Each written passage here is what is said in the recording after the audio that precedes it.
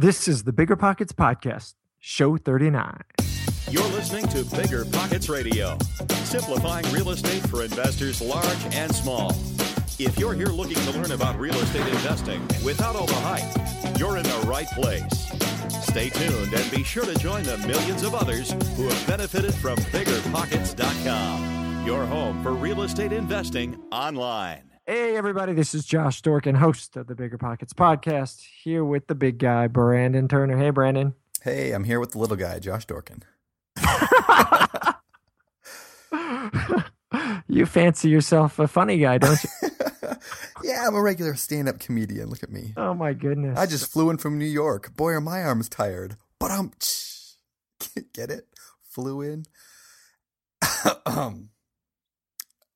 Awkward. Cricket. Yeah, that was awkward. All right. So how are things, man? Things are awesome. Things are awesome. Yeah, this is show 39. We're growing every week. We're almost over the hill. We are, man. We're doing really good. I think we are on pace to hit 100,000 listens to the show this month. Whoa, nice. That's insane. That is insane. It is. So yeah, no, the show's going well, and we've got a good one ahead. But before we do, I think we should talk about this little contest we've been doing. We should. And this is, by the way, this is the last week we're running the contest. For now, maybe bring it back sometime. Yeah, we'll do something. Change things up here. Yeah, we want to announce last week's winner, I can't speak. Joshua, good name. Joshua Dean Gordon, Twitter account Joshua Dean Gordo, who said, I think Brandon's favorite quote so far. Favorite quote, yeah. Yes. One word. The quote is awesome. Awesome. Very clever. Good job. Yes. So thanks, Joshua, and he's the winner of what? 6 months of a Bigger Pockets Pro membership. So that's pretty cool because now he can market in the marketplace and any deals, opportunities, wants and needs that he has, and what else can he do? He can see who's visiting his profile, promote his company through his signature, all sorts of cool stuff. And if you're interested in pro. Yeah, where can they find out more about that, Josh? They can find out at biggerpockets.com/pro, Brandon. Wow, Thanks. Nice plug. Good job. That was awesome. You wonder why we put on this contest. Yeah, now everyone knows. Hidden agenda. But yes, it was devious, and it was Brandon's idea. So, the king of deviosity. That I am. Yes. Devious. All right, so it's a good word. It is. It doesn't exist, but I think I'm going to start using it. Do it. Yes. All right. So today we've got a great show ahead. We have with us Seth Williams. Seth's a blogger at Bigger Pockets, as well as on his own site, retipster.com. He's been investing since 2006, and he's a pretty bright guy with a unique strategy that we haven't really talked about too much yet, but it's definitely stuff that any investor, the show contains lots of stuff that any investor can use in their own business. So with that, why don't we jump into the interview? What do you think? Let's do it.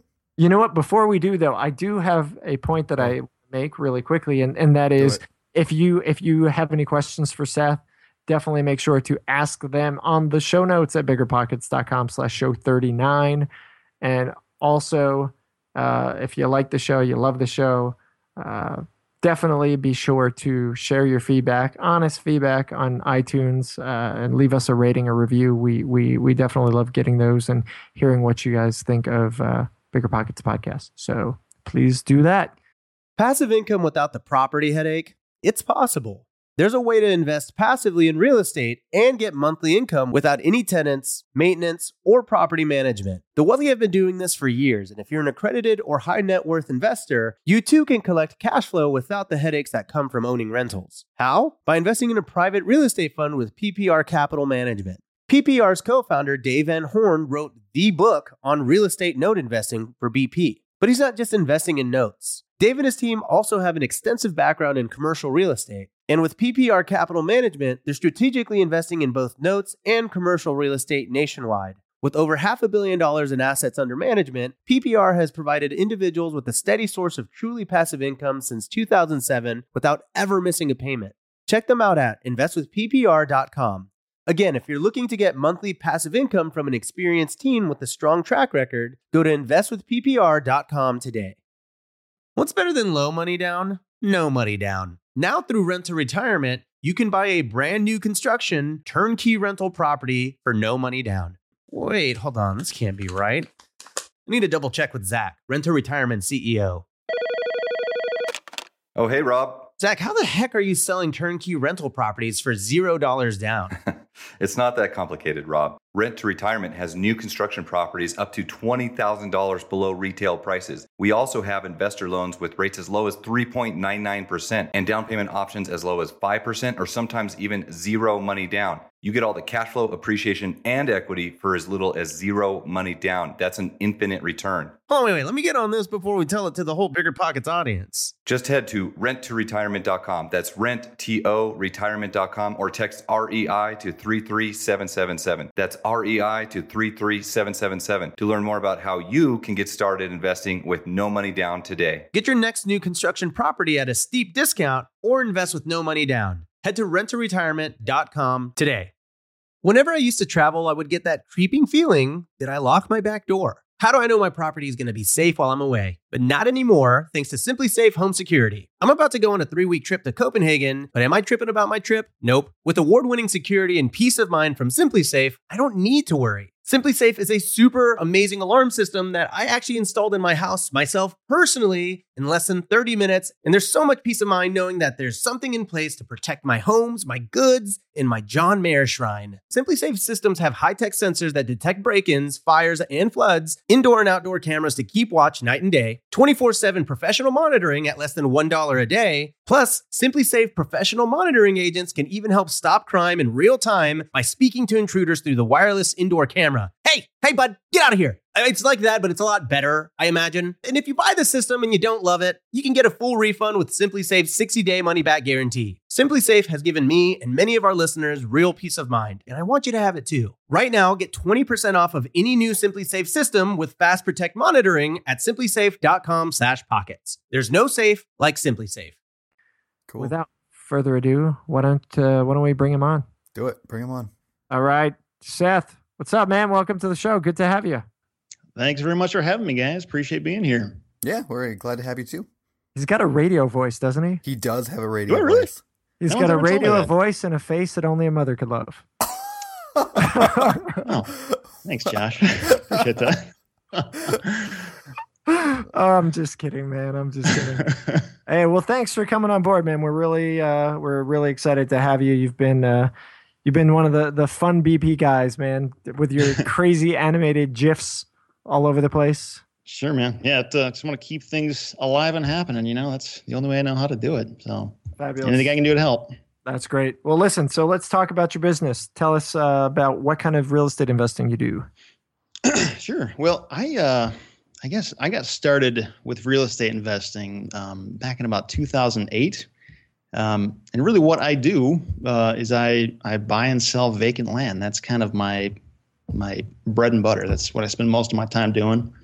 And I guess is there like what exactly do you guys want to know about it? What's the Well, that's a good start. So you do vacant land, all right, Mhm. and we're going to definitely start digging in and asking questions about that. What are you developing the land? Are you just flipping it? What's kind of the Yeah. strategy, or do you do everything? Well, really, when I first heard about the whole idea of vacant land, I was kind of like, I didn't really get it. I didn't see why that would be such a great thing or why people would be attracted to that. But really, I've found vacant land just to be an awesome opportunity because the way that I do it is I contact people who are delinquent on their property taxes and send them mailers through direct mail. And then they respond. And oftentimes I find that usually there's a reason why people have delinquent property taxes. It's usually because they don't care about their property and maybe they inherited it and they just don't want it. Maybe they can't afford it. For one reason or another, the fact that somebody has delinquent taxes is just a sign that something's wrong and there's Yeah. a problem that needs to be solved. Right.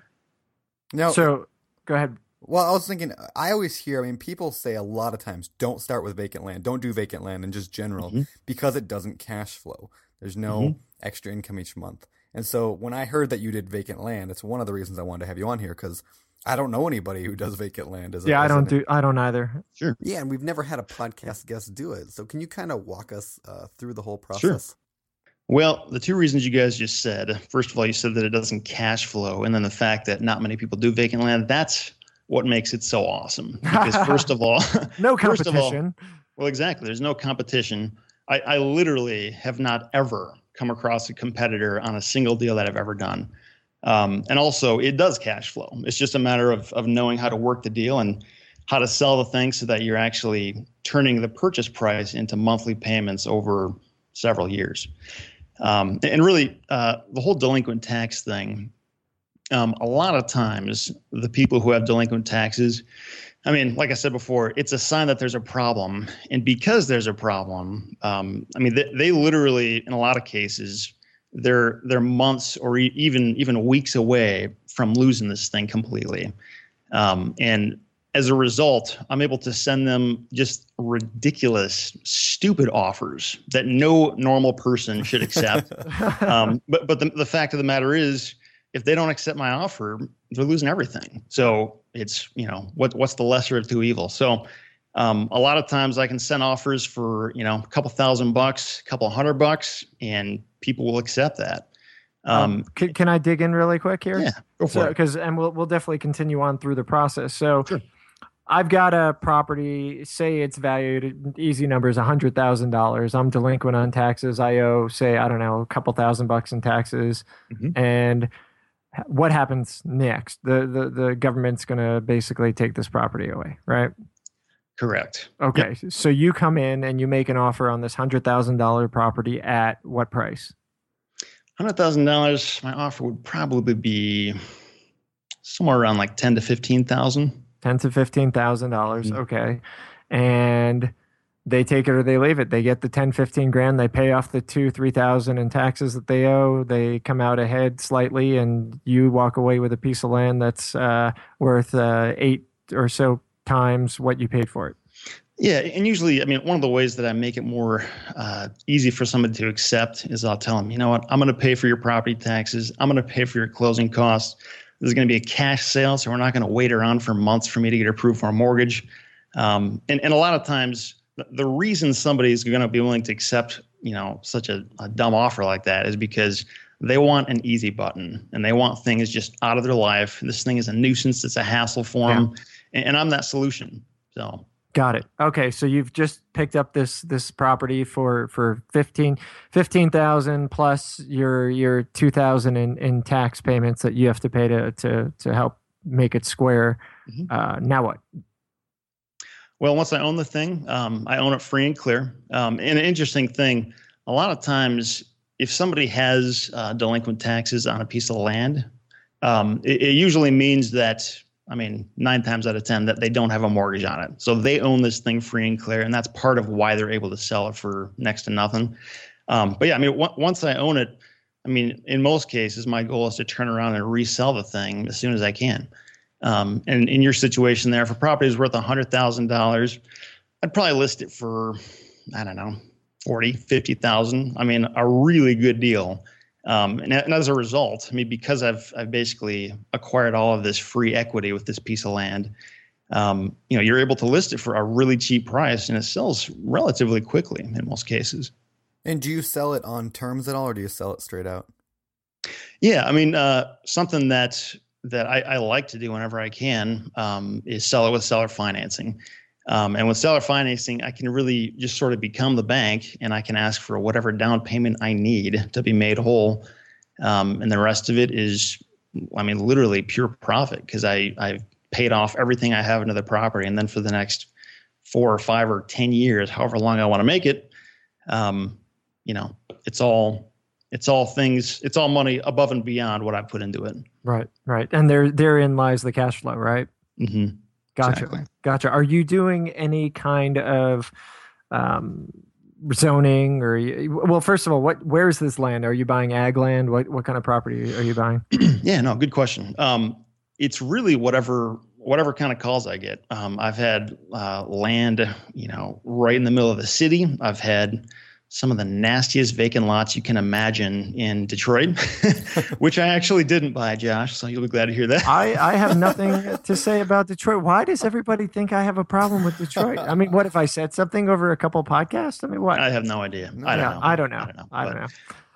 But yeah, I mean, there's anything you can think of really. I mean, I've had farmland, I've had vacant lots out in the middle of nowhere. I've had hunting land. I've had lakefront properties, really anything you can think of that qualifies as vacant land. Okay, so you've acquired various types of land. Mm-hmm. You pick them up, and so the question was, are you changing the purpose of the property? Are you marketing it as anything but the same thing that it was marketed as before? Are you doing any kind of development, or are you literally just flipping vacant land? I'm just flipping vacant land. I'm not changing the zoning. The only reason I would do something like that is if, say, I didn't do my homework, or if I bought something and it made sense to try to change it if the value was going to go way up. But I've never done that, so it's not been a necessary thing for me. Gotcha. What comes to my mind on that then is you've got this land that you're buying. It seems like over a pretty broad area now. So I wonder, in terms of the direct marketing that you're doing, presumably you're not just doing, one or two zip codes. I mean, it sounds like you're kind of shooting out over much, much broader swaths. How do you decide on that? Yeah. Phyllis. Yeah. I mean, when I started doing this, the way that I would market to people is I would call a county. So it would be county by county. And I'd say, hey, I want to get your list of delinquent property owners, people who owe money on their taxes. And it costs money. I mean, you got to pay sometimes a lot for these lists. Just depends on the county and what their fee structure is. But you'd get these lists and you'd send the mail out. And then every person who calls you, that they're going to be within that particular county. So there is some predictability there. But as far as, picking and choosing specific neighborhoods and that kind of thing, it's really just luck of the draw who ends up calling you back. Gotcha.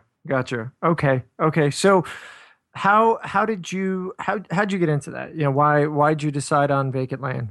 Sure. Well, back in 2008, I bought a home study course on the thing. And again, when I first heard about it, it didn't really make sense. But when I heard the explanation of how it all works, it made a lot of sense to me. So I got that course and studied it, and have applied some new things to that and kept some things the same, and kind of made it my own in a way. That's how I found out about it. Okay. And are you doing other strategies, or is that really, I mean, are you buying houses? Are you wholesaling? What, or is that pretty much it? Yeah. Well, I've used the same strategy to get houses under contract and assign them to other people. Something I've been trying to work out a little bit more this past year is applying this more towards wholesaling. Just that kind of thing. I'm wondering if you're buying these properties and then immediately flipping them to others, why not just like put them under contract then and sell the contract, like wholesaling, instead of actually buying them? Is there a reason, or do you do both? No, that's a great question. And that really is my intent to figure that out. I've never been really a wholesaling expert. I understand most of the mechanics of how it's done, and that's something that I'm trying to work on more in my business. I think really with land, it's a little bit different than houses, which is what most people are wholesaling when they're doing that. Land has, I think, kind of a smaller pool of buyers. Most people are not necessarily looking for just dirt. Kind of for the reasons that you guys were thinking earlier. They just don't really get it. Like, why would I want land if it's not going to cash flow? So for that reason, it can take significantly longer to find buyers for certain parcels of land. And sometimes it's hard to know which ones those are going to be until you just buy the thing and you try to sell it. So. And that was what I was going to ask. I'm sitting here thinking, somewhat listening, but somewhat up in my brain now.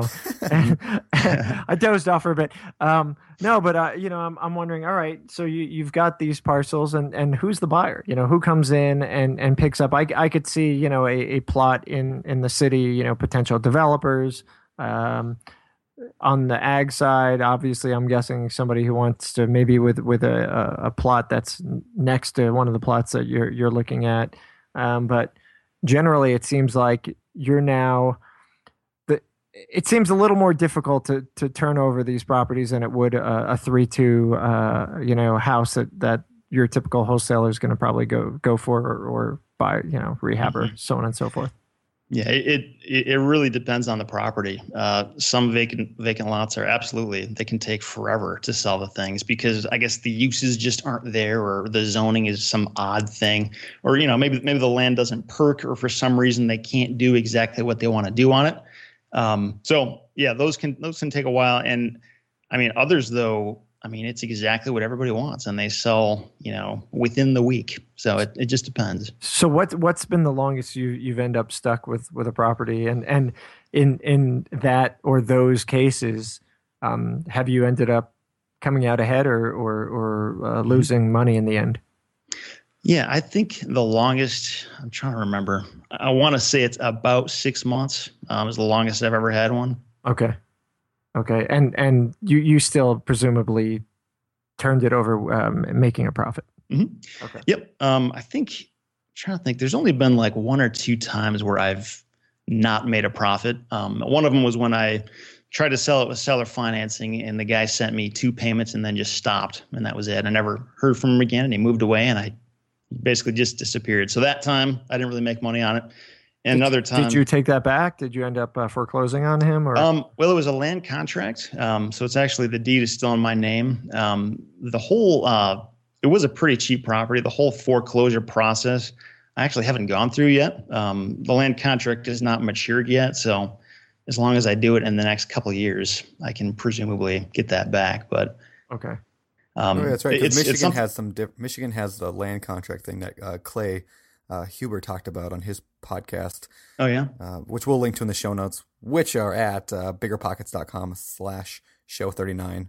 But yeah, it's a little bit different. I think maybe other places might, I don't know, seller financing is a little bit different, but you can maybe equate it to kind of a combination between a lease option and a seller financing. That's kind of the way I think of it in my head. Does that make sense to you at all? Yeah. Yeah. And actually the money that guy has paid me, I don't remember exactly the balance that he still owed, or I'm sorry, the balance that I still need to get totally paid off, but it was like really close. Like I wasn't really out a lot. It was just kind of, I don't know, like he mostly covered what I needed. So gotcha. And are you only buying in Michigan then, or do you buy anywhere in the country? Yeah, when I started, I was only buying in Michigan. But actually now I actually get leads from a lot of places on one of my websites. And I send offers all the time, all over the place. I actually just had one accepted last week for 3 lots, one of them in New Mexico, one of them in Texas, and one of them in Arizona for $150. So yeah, I mean, I do buy stuff like that whenever it comes in. So talk to us about the 3 lots for $150. What same thing? Was it just delinquent taxes and what are the properties worth? Yeah. Well, Brandon's smiling. I could see his. I got $150. I want a couple of bucks. Put up a tent and go camp there. Anyway. Exactly. Yeah. Well, the interesting things about the ones that come in from the internet is that these people just find me through doing a Google search, and when I get those leads, it's not necessarily because they have delinquent taxes. Like I didn't send them mail because they showed up on some list. So there can be a lot of various reasons why people just don't care and they just want somebody to take it out of their life. This guy does not have delinquent taxes. I actually have not gotten down to the actual reason why he just wants to get rid of them so bad. It could be he just doesn't want to pay tax bills, or it could be that government. Yeah, exactly. I mean, not that there's really much liability with land, because there's not, but I mean, it could be something psychological. He just doesn't want these loose ends in his life. I don't know, but for some reason. Yeah. So what are the properties worth? Not a lot. They're all mostly they are all very rural. Like I think the one in New Mexico was like way out in the desert in a subdivision that had been plotted but no roads made. So, I mean, we're talking out in the sticks. Yeah. From what I was looking at it was probably a few $1,000 per parcel. Gotcha. So, I mean, we're not talking huge dollars, but the nice thing is, it's just there's very low barriers to entry with this. I mean, you don't have to have 10 grand in the bank, and you don't have to take out loans. I mean, the ability to buy these things and own them free and clear is huge. I mean, to not make monthly payments on anything, it's a big deal. Yeah, that would be awesome. So the thing that kind of pops in my mind that would be difficult is knowing the value. Like, because land, I mean, if you got a lot that's in the middle of the desert, I mean, how do you even know it's worth a couple thousand? Yeah, no, that's one of the big dilemmas of land investing.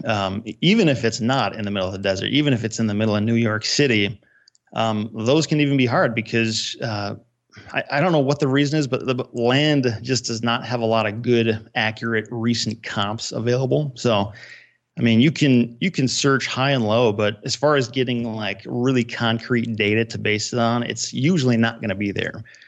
Usually what you have to do is find similar properties that are listed for sale within, I don't know, a 10 square mile radius or something like that. And this isn't necessarily giving you the value of the property, but it's showing you what your competition is. So if you list this thing for sale, I mean, who else is out there in the market trying to sell the same thing? And if you can price yours below that or have some terms that are significantly more attractive, again, it's not a guarantee that you can sell it quick, but I mean, it's just going to indicate that you're probably going to be sitting in a better position than they are. Gotcha. How do you find the buyers then? Yeah.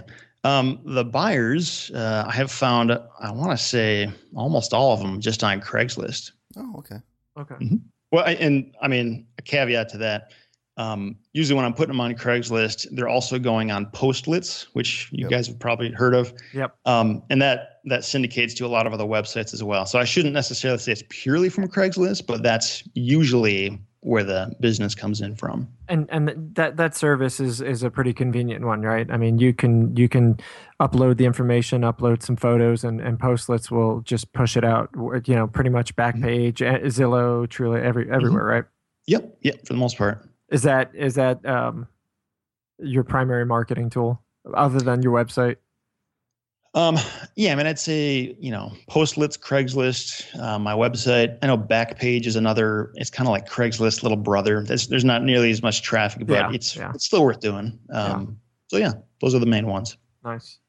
No, that's great. Now, are you working a full-time job or you do this on the side? Tell us a little bit about your, where do you come from and how'd you, Sure. I mean, you talked about how you found this course and it kind of got you into the game, but what drove you here? Sure. Well, my job is I actually work for a small business financing company, and we do SBA loans is kind of our main bread and butter. So essentially what my day job is being a commercial real estate banker. And it's really, I didn't actually plan it this way. I kind of, ever since college, wanted to do something with real estate, but really the way my job has worked out is there's a lot of overlap with what I do and just a lot of skills and just general knowledge that applies to both worlds. So it's actually been really, really helpful. Got it. Yeah. Let's go back to something, a lot of people, a lot of our listeners, the land thing is brand new to them. They've never heard of that before. And they don't invest in land right now. So let's go to something that applies to every single person probably, and that's marketing. Because you do a lot of advice on the forums about marketing. So I guess why don't we just start with direct mail a little bit? You said you do that. Mm-hmm. Do you want to just explain kind of what you do for direct mail right now and what's working for you? Sure. Well, really, with direct mail, there's a number of places that you can pull your lists from when you're mailing to these people. The two sources that I've used the most, first one is actually calling a county and getting that list directly from them. And the nice thing about that is that the information is as current as it's ever going to get. And as far as delinquent tax information, you really need that to be current. Like if it's more than a couple weeks old, you're probably going to get in trouble because you're going to send mail to people who don't have delinquent taxes. And, you just don't want to do that. So getting it direct from the county is great, but it's kind of expensive. You're calling the assessor's office, yeah? Is that? Usually it is the treasurer or tax collector or treasurer, depending on what state you're in. Okay, so you'll call and literally say, "Hey, I'm interested in getting a list of the delinquent folks in your county," and you don't get, because I think what a lot of people are afraid of is they start getting 100 questions. Why do you want that? What are you going to do with it? Mm-hmm. Presumably there's no questions asked really, right? Well, it's that's a good question. It's kind of usually when you call these people, the treasurers or the tax collectors, I don't think I've ever had it where I've called them and the first person I talked to knew what I was talking about. Usually they got to pass me off to somebody else and then somebody else. And I mean, it's almost like they don't even understand their own system. And nice. So I really have to explain exactly what I want. I don't want the properties that are going to tax sale. That's not what I'm looking for. I'm looking for the people who currently are delinquent on their taxes, but they still own the property, that kind of thing. And I mean, regardless of what they tell you, everybody has this list because they have to monitor the taxes in some way, shape, or form. So they all have the information. It's just a matter of how easily they're going to give it to you and what they're going to charge you to do it. And usually I think like the cheapest I've ever seen a list was like a penny per parcel. And the most expensive I've ever seen was like $1.50 per parcel. So, I mean, I never, if a list costs more than like $500, I'm just like, forget it. I'm going to some other county. But usually, the few $100 range is kind of the sweet spot. Got it. No, that's great. So the first way is directly through calling the county, and the second is through one of these list companies, right? Like ListSource. Is that what you were? The one that I use is called Agent Pro 24/7, and it's I was actually just doing some research on that earlier this morning, trying to figure out what the differences are between that and ListSource, because I know that's a hugely popular one. Yeah. And really, as far as what I can see, I'm pretty sure they both pull their data from the same places, and it's about as recent. ListSource appears to be a little bit more user-friendly, and you can buy stuff on a per-lead basis if you want to. Agent Pro is significantly less expensive. It's set up more as like a subscription type service. Gotcha. I pay $18 a month for it. And it's, they basically, I think with that, you can get like 2,000 leads a month, which is more than enough for what I need. Yeah. And not only can you pull lists, but it's also great for property research. So if you just give me any parcel anywhere in the country, I can go and find out pretty much everything I'm going to need to know about that in order to make an educated buying decision. So it's kind of a 1-2 punch where it's not only for pulling lists, but also for property research. Yeah. Now you said Agent Pro is significantly less expensive. How does ListSource fare in terms of pricing on their data, or at least in your research? Mm-hmm. Yeah, I was just talking with somebody at ListSource this morning, and they were telling me that their monthly subscription, I think, is $300 a month. And that allows you to pull up to 5,000 leads. Or if you wanted to buy them on a per lead basis, I believe it is 8 cents per lead. So even if I wanted a list of like 1,000 people, that's $80 right there. Yeah. So we're talking pretty significant price difference, and you've got the ability to do all the research and all of that. So yeah. Interesting. Yeah. Well, we'll put links to both in the show notes. Sure. So anybody can check them out. And it's biggerpockets.com/show39. All right. So let's get into a little more specifics into the direct mail stuff. So you've got this list, right? You've gone out, you've acquired a list of 1,000, a couple hundred, whatever you've got. Mm-hmm. What do you do then? Presumably you're going to send mail to them. Are you doing it by hand? Are you paying a service? What kind of messaging? What kind of actual mail? Are you sending yellow letters or postcards or mm-hmm. fill us in on the details? Sure. Yeah, I've actually just been in the Bigger Pockets forum and just hearing different ideas and philosophies on how people handle direct mail. I was kind of surprised to see people do it differently than I do. What I do, I don't do repetition. I hit everybody once and that's it. If they don't call me back, I'm done with them. And the reason for that is... You're dead to me. Exactly. You're not listening to Sharon Vornholt's advice now, are you? No, I think everybody I've really heard has said the repetition is what you're supposed to do. And, I mean, that's maybe that makes sense for what they're doing. But when it comes to delinquent taxes, it's a problem that's not going to be around forever. Either they're going to pay their taxes off or they're going to lose their property. Yeah. And, repetition just doesn't make sense. Hey, so really quick, what's the time frame, right? So I get a notice that, I haven't paid my taxes. Mm-hmm.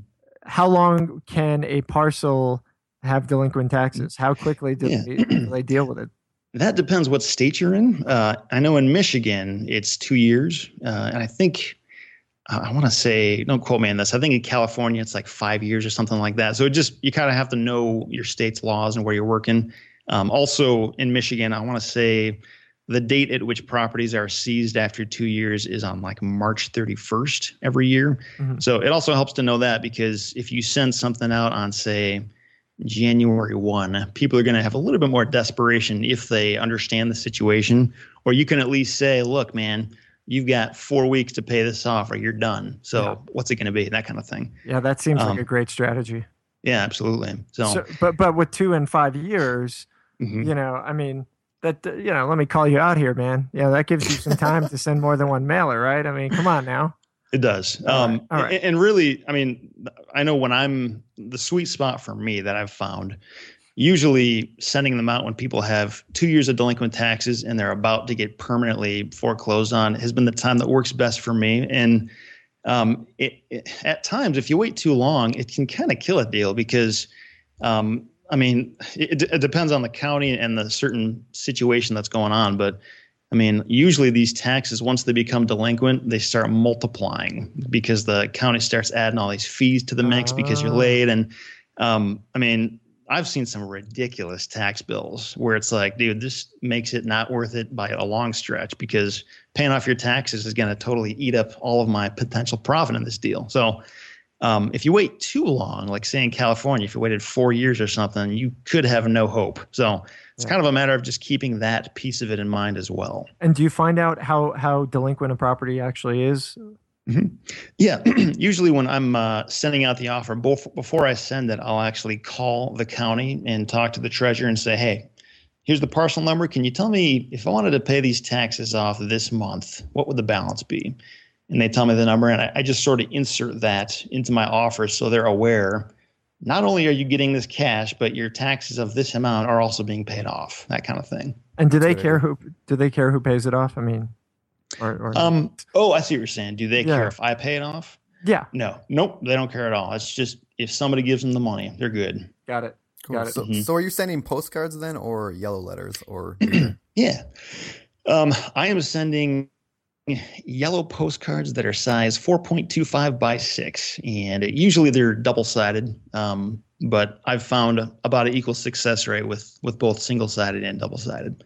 Okay. And the reason I do postcards is because a couple of reasons. First of all, they're a lot cheaper, and when you're talking about sending out thousands of pieces of mail, I mean, it's about maybe a little bit less than half the price of doing a full letter. So it's a pretty big deal. And then also with a postcard, I mean, again, a lot of it has to do with the message you're putting on that and how persuasive you're being and what kind of attention you're able to grab from people. I've done a lot of experimenting with that over the years. It's kind of fun. But with a postcard, a person literally has to look at your message before they throw it away. With a letter, I don't know about you guys, but I mean, I get stuff and I just know it's junk mail and I don't even look at it. I just chuck it. So those are the two main reasons why I do postcards.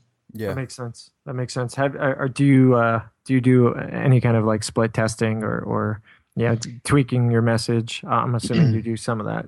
Yeah, I mean, in the past, I have tried letters, and I've tried, a lot of the things like, printing them off on my own computer and using the handwriting font and all that stuff. And I mean, I don't know that I have done enough to really know definitively, but I honestly didn't see really any difference in my response rate. It was more about the situation that these recipients were in and the solution that I was proposing to them versus the type of card stack I was using or something like that. So, gotcha. And what kind of conversion rates are those? That was my question. Yeah, it varies. I know, I mean, for most generic direct mail marketers out there who are selling who knows what, response rates are just pretty terrible in general. I mean, it's obviously worth enough for them to do it, but it's not great. Usually my response rate, the lowest I think I've ever seen it is like 4 or 5%. The highest I've seen it is probably like 18%. So it, again, And it's tough for me to tell you specifically why that happens. Sometimes it's just luck. Sometimes it's what you're saying on your postcard. Sometimes it's the information you're working with. It could be timing. It's just, who knows? But. And are you printing those? You said you experimented with different things, but are you ordering the postcards from a company out there, or are you making them on your printer now? Pretty much for almost all of my mailings, I've done it through click to mail. Okay. I tried doing some stuff at home just to try some experimentation stuff, but for all intents and purposes, click to mail is like my go-to spot. Gotcha. And if anybody wants to, we're going to have a link to that in the show notes, but we do have an affiliate relationship with them. So if you do order through click to mail and you go through our link, you help out the Bigger Pockets podcast. So do it. Yeah, definitely. Yeah, there you go. That's awesome. Cool. So we've got your conversion rates. We know that you're sending these letters. You're getting hit back by these folks. You know, a lot of our investors who do direct marketing to folks in distress situations find themselves on the other end of a phone call of somebody who's pretty pissed off. Whether it's, you're going to lose your house to foreclosure, divorce, whatever it is. Is that something that you deal with? Do you deal with, the real angry folks, or is that not really an issue? People are like, I've given up hope. Help me out here. Yeah, no, that's, I have learned that's, it's one of the fun parts of the business that I get to laugh at, because I the first time like an angry voicemail back from somebody, I was like, oh man, my feelings are hurt, like kind of hurts my heart that they're so mad at me. but I mean, it's not often, I'll say that, but when it does happen, I've gotten some really funny letters back from people. One time a guy tore up my offer sheet and put it in an envelope and mailed it back to me. And I've had people send me letters just saying, your offer was hilarious. I'm saving it to show people I know, I've whenever I get those voicemails where somebody's cussing me out, I actually have a folder on my computer where I save them all. So when I want a good laugh, I can go back and listen to them. All right, why don't we play some of those for our listeners? Yeah, I'll we can upload the file and have a link to it. Put it next to your animated GIF collection. There you go. Nice. But yeah, I mean, really, to me, in a really strange way, it's telling me that I'm doing something right, because I want every offer I send out to just be laughable. I mean, something where I'm embarrassed at how low it is, because that's how I know, or one of the ways that I know, that if this person says yes, there's going to be a celebration in my house. It's going to be a good day. I don't want to be sending some, offer I'm not really sure about, where if somebody accepts it, I'm like, oh shoot, I don't know if that was really the best thing for me to do, So I mean, when I get those kind of responses, I'm like, it's okay. No problem. So what do you do? I mean, let's get into some of the philosophy here a little bit on this, because that is something that a lot of investors do, and I'd say most investors that do particularly well tend to have that as a philosophy. I'm going to send embarrassing offers out, and one of the challenges is as a group,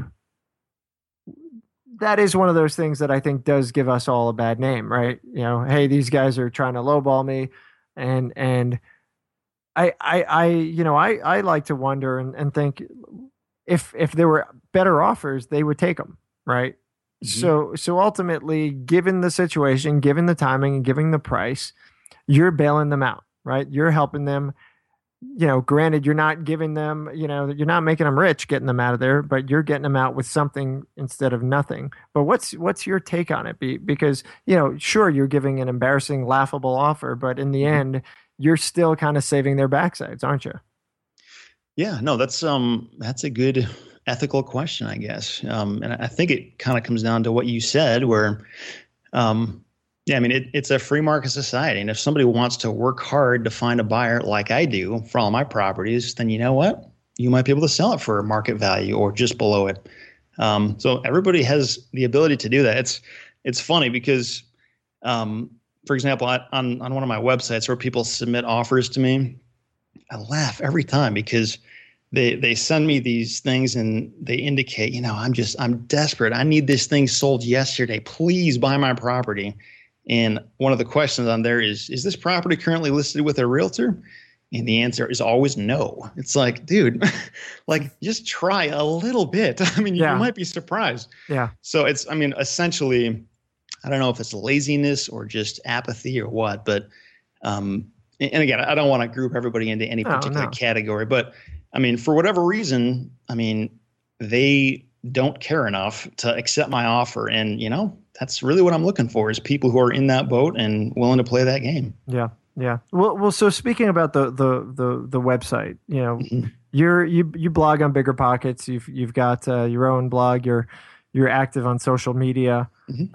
Let's talk about internet marketing for leads. What are you doing to use the internet beyond just obviously hanging out on BP and finding people? I'm assuming you probably aren't doing deals with BP guys, but you know, maybe just using the site for strategies. But you know, how's the blogging working to build the biz? What are your lead sites kind of look like? It sounds like you've got a couple of them, and so what's your take on that?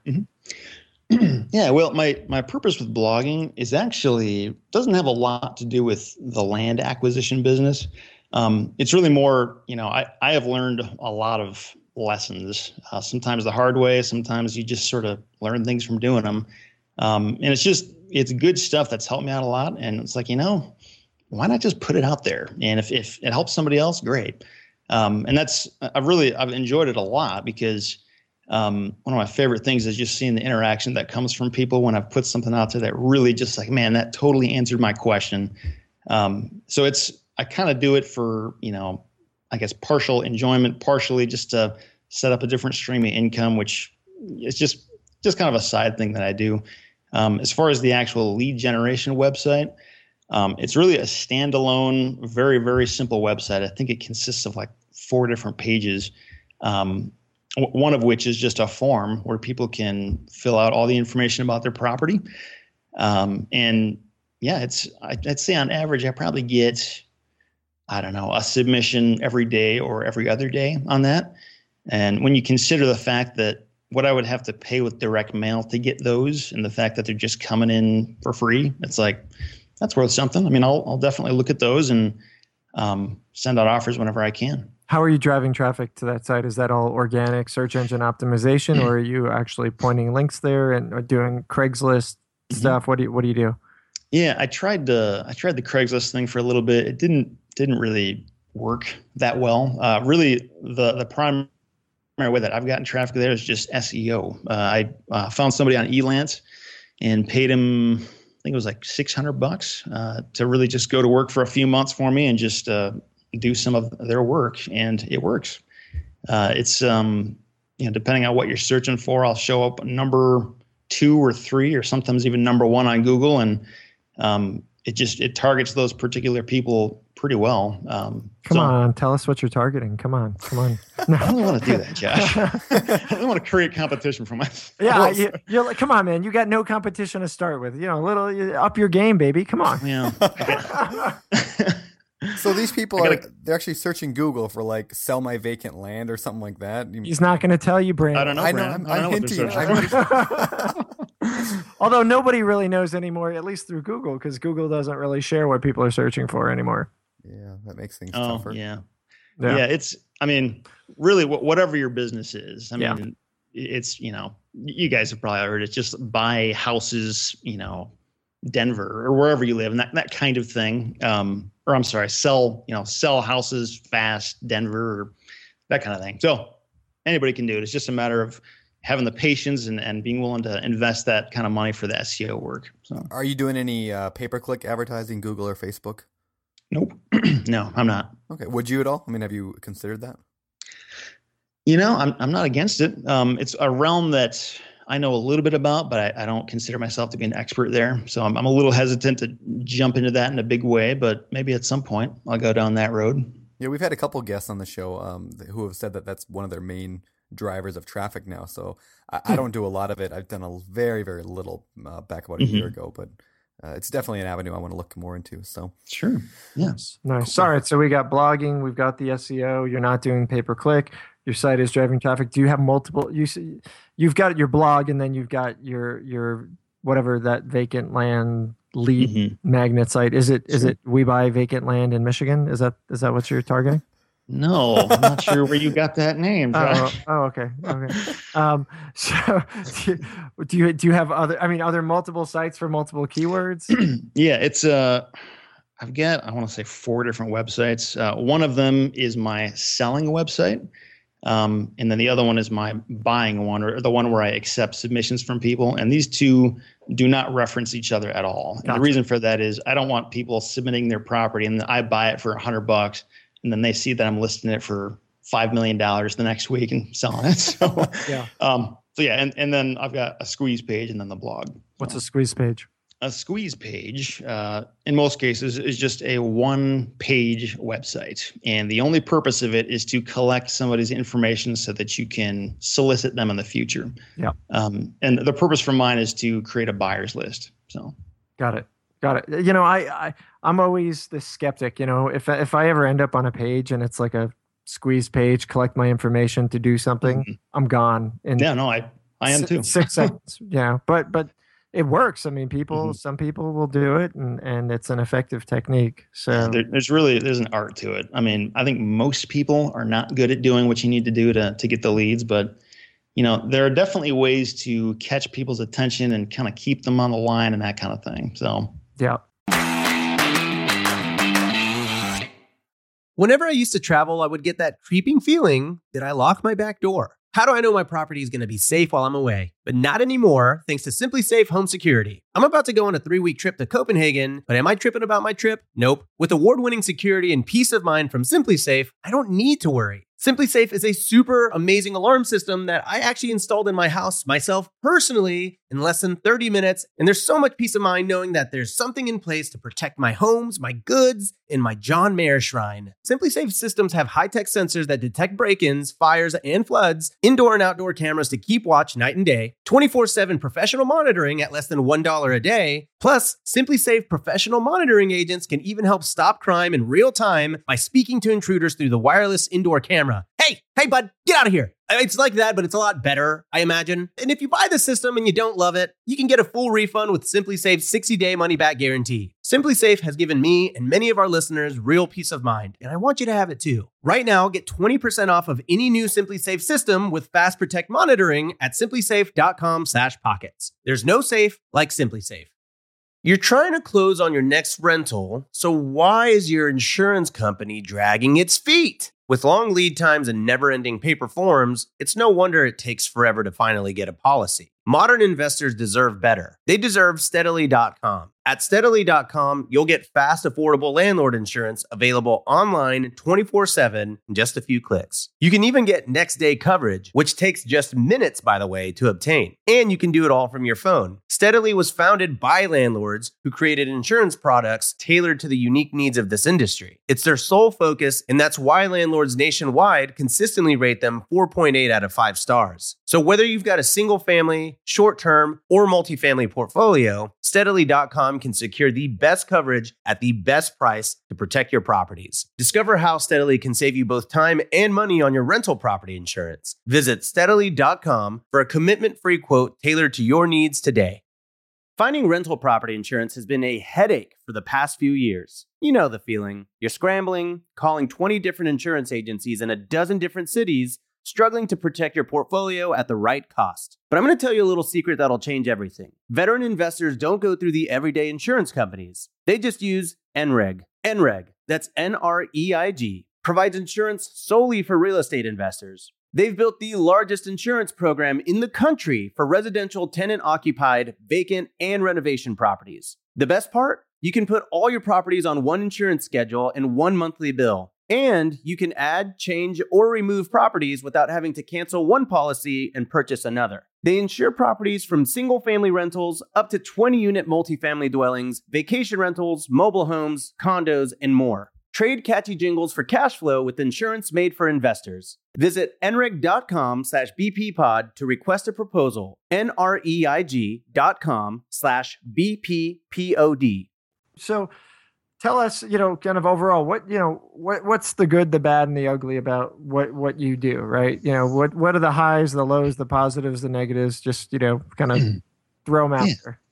Yeah, well, I'd say I guess probably the good with land in particular is that it's low maintenance. There's very little you have to worry about.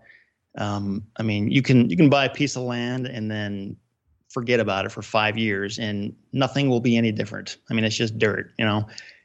So from that standpoint, I mean, if you're looking for something that's just low stress, excuse me, something that is inexpensive to get into, it's not going to require mortgage payments, that kind of thing. That's why I think land is just awesome, and it's a great way to get into real estate. The bad, I guess, would be land requires quite a bit of due diligence before you purchase it. A lot of times, if a property is vacant, there's usually a reason behind that. Either, you literally can't build anything on it because the zoning is messed up, or it doesn't perk, or, there's a slew of different issues that can prohibit somebody from building on it. What's perk, really quick? Sorry. Oh, sure. Stands for percolation, and that's basically when you drop water on the soil, how fast it drains away. And the reason that's important is because land has to perk if you want to put in a septic tank, which a lot of times out in the sticks, that's the only way to handle sewers of any kind. Yeah. So if it doesn't perk, then you really can't build a house there because you can't put a septic tank there. So, Got it. But that's just an example. And it is very easy to buy land, especially when it's this cheap, without really thinking things through and really doing your research. And, I've made that mistake on a couple of occasions. I've never gotten burned really badly by it, but I mean, it's definitely possible to, walk half-heartedly into a decision and end up with a property you can't really sell very easily because it's not that useful to people. Yeah. Yeah. So. I've, it's funny that land investing is one of those things that I kind of dream about. And I have for a long time. I know when I used to live in LA, I would do the LA Vegas drive all the time. And you'll always see plots in the middle of the desert that are for sale. And I'm like, man, at some point that corridor is going to fill in, and you're like, well, this is a place, I may have to hold it for a long time, but this is a good opportunity if the corridor fills in. Denver Boulder is the same thing. I've been here for 7 years and now it's really, really filling in. And I kind of kick myself. I'm like, maybe I should have stepped out and looked at some of those plots that were available because, it's worth much, much more money today than it was, when I first looked at it, and everything's kind of developing around it. So, I think on the vacant land side, it's kind of I guess it is still kind of a gamble, right? You're speculating for sure. Yeah, I mean, there are definitely ways, it's referred to as land banking, where you basically buy land with the assumption that over time it's going to go up in value. And there are ways to kind of figure out which direction growth is going in. But I mean, I think you're right. I mean, nobody knows the future, and nobody knew that 2008 and 2009 were going to happen, where everything just stopped. So I mean, there's always those mysterious things that can happen, but I know, like, just for example, I think it's John Jacob Astor, who's like the fourth. Yeah, he's like the fourth richest person in American history, and the way that he did it was he bought up all the land that we now know of as Manhattan. And he just bought that when nobody else saw the opportunity, and he made a ton of money, tens of billions of dollars in today's currency. So, gotcha. Yeah. So in terms of eliminating the speculation, you do that in the same way that you would with a buy and hold. You buy at a significant discount and you sell it, and you're not sitting there and holding based upon the appreciation. But I suppose if you can get one of those properties at a discount to land bank it, I mean, that's kind of the best of all worlds, isn't it? Mm-hmm. Yeah. And I think with land banking, I mean, the thing to keep in mind is what your costs are going to be over however many years you're going to want to hold that. Right. The nice thing is with land, there's generally not much cost, but there are property taxes. And a lot of times property taxes on land is very, very low. But there can be, oddball situations where the local township is charging some weird assessment each month, and it really brings the cost up. So it's just a matter of understanding, what are my property taxes going to be over the next 10 or 20 or 30 years? And, if it makes sense and if the math works, then go for it. Cool. All right. Well, I'm wondering what's an example of a good deal that somebody could do with, like, what's a success story that you've had? I guess, what's your best deal or best story? Sure. Well, the best deal that I have to date, it was a couple of years ago. I sent out a direct mail campaign in northern Michigan, and I was able to buy a 12-acre parcel of land right on Lake Huron, about, I don't know, 5 or 6 miles away from the Mackinac Bridge. Really, really nice area. And when I got this call from this lady, she was just explaining it to me, and I'm like, wow, this is a sweet property. And my assumption is that the market value at that time was probably around like, 300, 400, 500,000, like a lot of money for this thing. And at that point, I didn't have a lot of cash available to me. And I was like, whatever, what can happen? I'll just send her an offer. And I sent her an offer for about $4,500, and she accepted it. And so I bought this thing, and 12 acres. Yep. On the lake. Yep, exactly. And there was a little bit of an issue with it because like a lot of this land was not buildable because it was right on the lake, and the Army Corps of Engineers has to approve it in order for you to be able to build there. Okay. And there was just kind of a small section on it where it did perk and you could put a house. So it was buildable, but not in the most optimal place on the property. But anyway, I got this thing and listed it for $45,000 and sold it within a couple of months. And just like that, I made more money from that than I did from the entire year from my day job at the time. So, That's awesome. so yeah, it was a great deal. Yeah, that's great. Congrats. That's awesome. Well, so what about the worst, the worst mistake that you made? What was the biggest flub that you did, and what would you do differently to avoid such a thing? Yeah, I mean, when I first was trying to do this, I was just excited to get going. I bought anything that anybody would accept. I mean, it was just like, hey, I'm going to just spew offers out to people, and if they accept it, boom, we're doing it. And I just kind of figured because I'm getting it so cheap, I can't go wrong. But I ended up buying a really odd property. It was this little triangle, and it was probably like, I don't know, 30 feet long. I mean, you literally couldn't do anything with it. It was a pointless piece of land. And I bought the thing, and I just wasn't really thinking about it and wasn't thinking things through, and I was stuck with it. And basically what I ended up doing, I only paid $300 for it, but I ended up just literally giving it to the person who lived right next door to it. So they just added onto their property for free. So, Nice. but it was just an example of my lack of foresight and willing to do research and all this stuff. I guess foolishness, for lack of a better word. It cost me. So Fantastic. Really quickly before we move to the next section here, what are some of the biggest misconceptions out there about what you do? Yeah, I think the biggest misconceptions would be people just hear the word land and they think it's boring. They think it doesn't cash flow. They just don't understand. They think it's for hunters and farmers, but not people who actually want to make money. And it's not true. I found that to be just a huge oversight. There's tons of opportunity, especially for people who don't have gobs of money at their disposal, to get into these properties for really cheap. And the risk is, I don't want to say it's zero because it's not, but I mean, it's about as close to zero as you can get when it comes to property ownership. The whole seller financing piece of it. And there's just, for a lot of reasons, it makes a lot of sense. And a lot of people don't get that. And, I'm not going to really complain because they're just not my competition as a result. But yeah.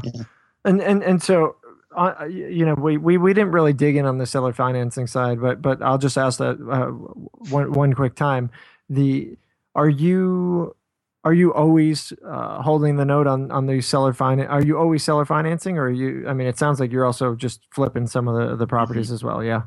Yeah. It really depends on, what my cash situation is at that point in time. Okay. If I don't need the cash, then absolutely I'll seller finance it because I can make a lot more money in the long run and have passive income and all this. So, yeah. Yeah, cool. Well, before we go to the final sections here, do you do any other kind of investing? Are you a landlord at all? Yeah, I actually I bought a duplex a couple years ago, and that's kind of the direction that I intend to go. Is using some of the cash that the land throws off to buy, more multifamily rental properties.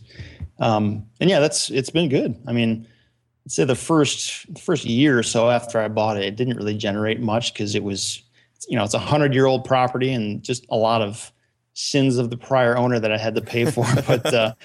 But yeah, I mean, it's pretty much up to speed now, and it's throwing off money every month. So, but yeah, it's been going good. So I plan to keep doing it. Was that a tax distress property as well? No, it actually, just one of the realtors I knew, he knew that I was in the market for that, and he brought it to me before it went for sale. And, things were still pretty slow at that point. So I was able to get a pretty good deal on it. So. Oh, fantastic. Do you manage yourself then? Nope. I went into it with the intention of being completely hands off. So I have property managers doing everything. That's I wrote in an article today about that, how even if you plan on managing yourself, always plan on not managing yourself. Otherwise, you get to the point where you get too many properties, or your life gets too busy, or you get sick or whatever. And all of a sudden, then your cash flow positive property is now a cash flow negative because you didn't plan for that. Mm-hmm. So yeah. And I mean, we all know the horror stories of managing a rental property, and I mean, I was definitely not blind to that, and I just knew. I mean, if I had to manage that thing myself, it would be a huge obstacle to me doing a lot of other things that I intend to do with my life. So, and I know it's there are times when it's not that difficult and doesn't require much, and other times where it takes a lot. But I just wanted to take that out of my mind and give it to somebody else who knew what they were doing. So, nice. That's awesome. Smart. That's awesome. Cool. Well, listen, moving forward, what do you think, Brandon? I think it's time. What do you? I also think it's time for our. It's time. It's time for the fire round.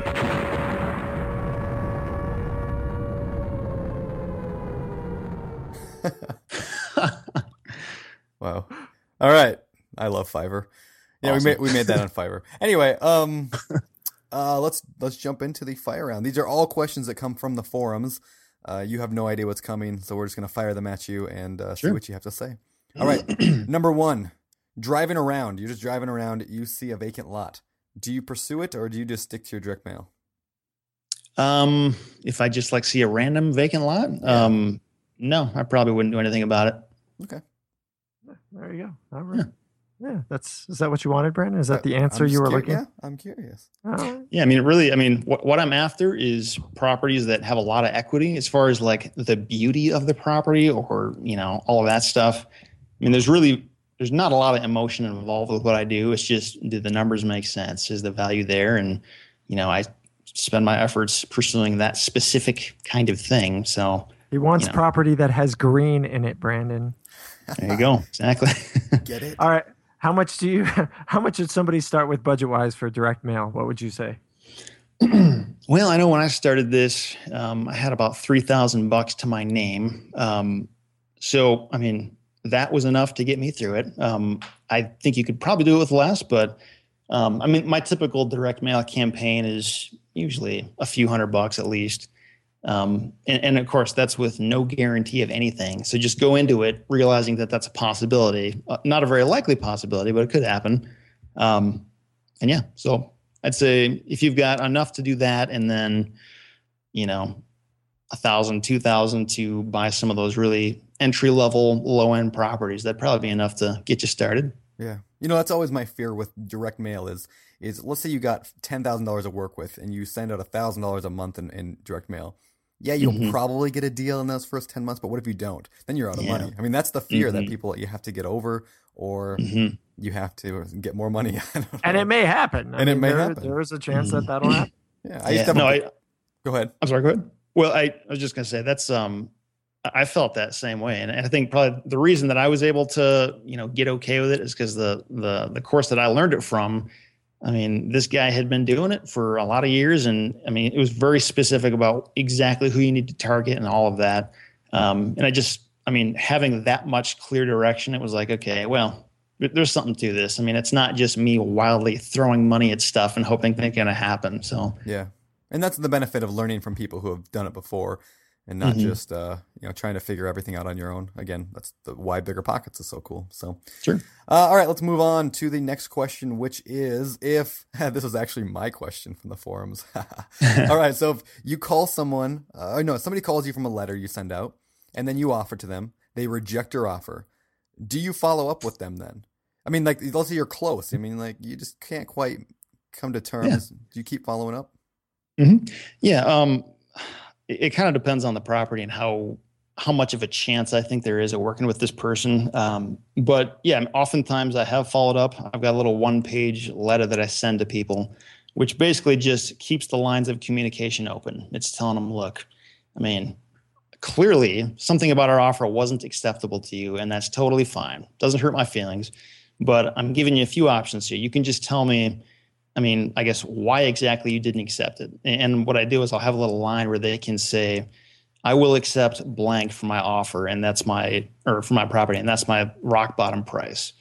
And another box says, I don't want to sell anymore. Stop sending mail to me. Just that kind of thing. Yeah. And basically it gives some sort of opportunity for us to keep in contact. And I'd say maybe 10, 20% of the time that, result in a deal getting done as opposed to just being done and not talking to them anymore. So right. Yeah, it's worth doing. Yeah, for sure.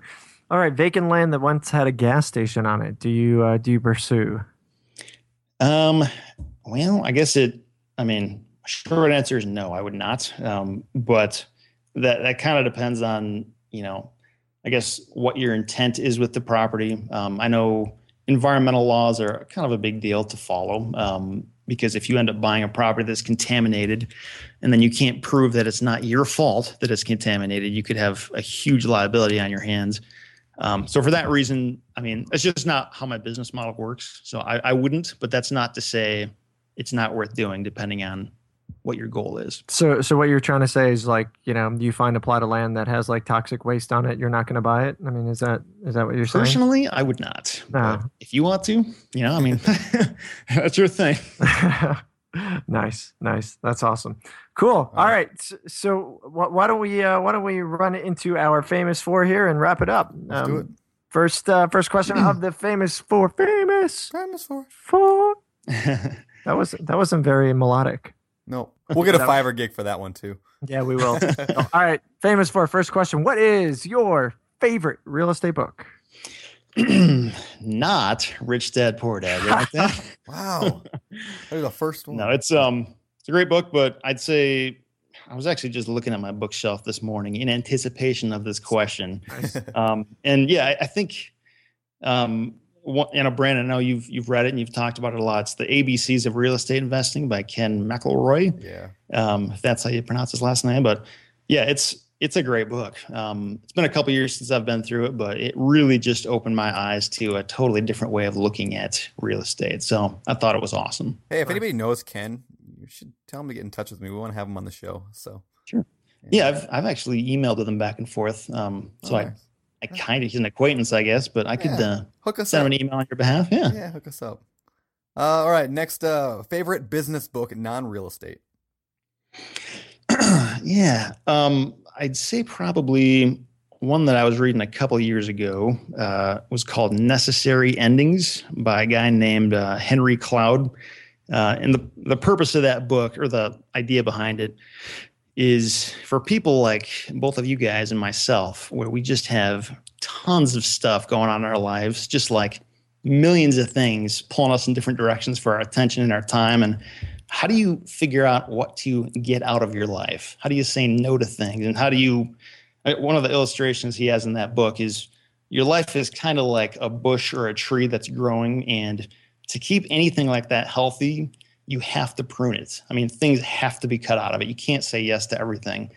And it's about just, strategically picking the right things and making your life grow in the way that you want it to go. So that was a big eye-opening book for me. That's great.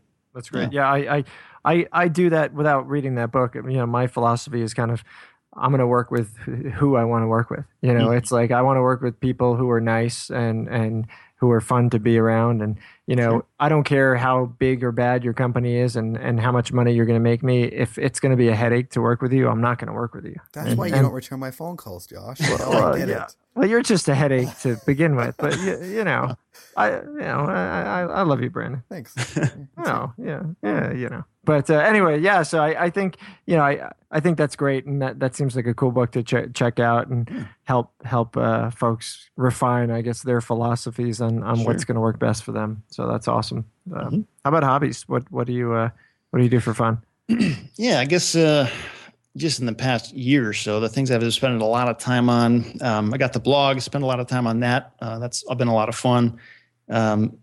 There's a really cool website that I found called Learning DSLR Video, and it's about this guy who basically just makes videos using his DSLR camera. Ooh, I'll have to check that out. This stuff is amazing quality. I mean, this guy does an awesome job, and I just literally following his direction, I got a lot of the same equipment that he has and uses, and learned some really cool tricks about how to make a video that really rises above what a lot of other people are posting on YouTube. And you do have good videos. I've always been impressed with. What camera do you have? Thank you. I use the Canon T3i. I have the same one. Nice. Oh yeah, cool. Yeah, man, you can start doing it today if you want. So the guy who runs that site, his name's Dave. He's actually a friend of mine out here. Are you serious? Yeah. He's No way. super cool dude. Dave, that's awesome. Yeah, Dave Dugdale. He's got a. Where'd you meet him? Like, what's the he had a rental site called Rentvine, I think it was called, and we just connected. He's awesome. His photography is amazing. His videos incredible, and he's one of the coolest guys. So if ever you want to just link up with him, hit him up, and he's super nice. Yeah. I've sent him a bunch of emails, and he always replies. And I mean, you can just tell from his videos, it's a very down to earth, nice guy, and he's got an awesome website. So. Yeah, cool. That's great. Cool. Yeah, and we will link to that and the books in the show notes at biggerpockets.com/show39. So, all right, last question of the day.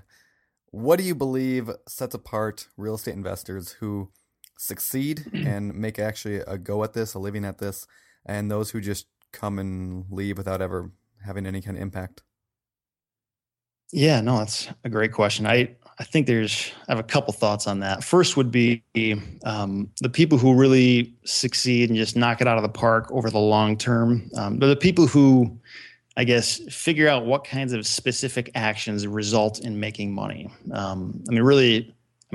The goal, generally speaking, for all investors is to make money and to get financial freedom and do all that. And it's a matter of just understanding, like, what do I have to do that's actually going to result in that? You know, if I waste 5 hours a day on Facebook, is that going to do it? Or if I go out and send offers to people, is that going to do it? You know, there's a lot of times it's very easy for people like us to think we're doing good work by trying to build up our following and all this stuff. And, you know, I'm sure that comes into play in some way, shape, or form, but I mean, that is not the specific actions that I think people should be taking if they really want to start making a lot of money. Yeah. And I know, Josh, I heard you say it in one of the forum posts a while back. Impulsiveness just gets a lot of people. You know, I mean, they hear about the next new thing and they start wasting their time trying to be an expert at something. Squirrel. Yeah, exactly. And I'm guilty of that too. I've done that over the past, years of trying to do this. And it takes a lot of discipline to just learn what works and just focus on that and become an expert in that. And remembering that an expert is somebody who knows more and more about less and less. It's not a jack of all trades and somebody who knows how to do everything. So it's just, I'd say just focus and, not getting distracted by the things that waste time and money. So. Great advice for Brandon. I don't waste money or time. What are you talking about? Just mine. Just yours.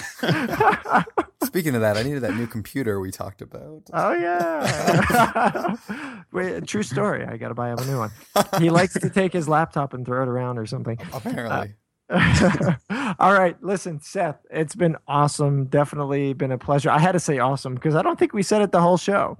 Yeah, I'm sure people are laughing right now. We probably said it like 100 times.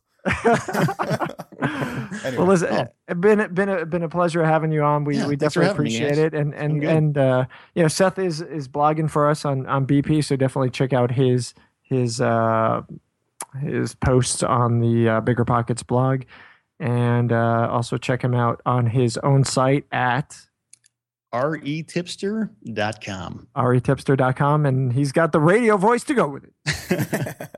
All right, Seth, take it easy, man. Awesome. Good having guys. you. Appreciate your time. Yeah, thank you.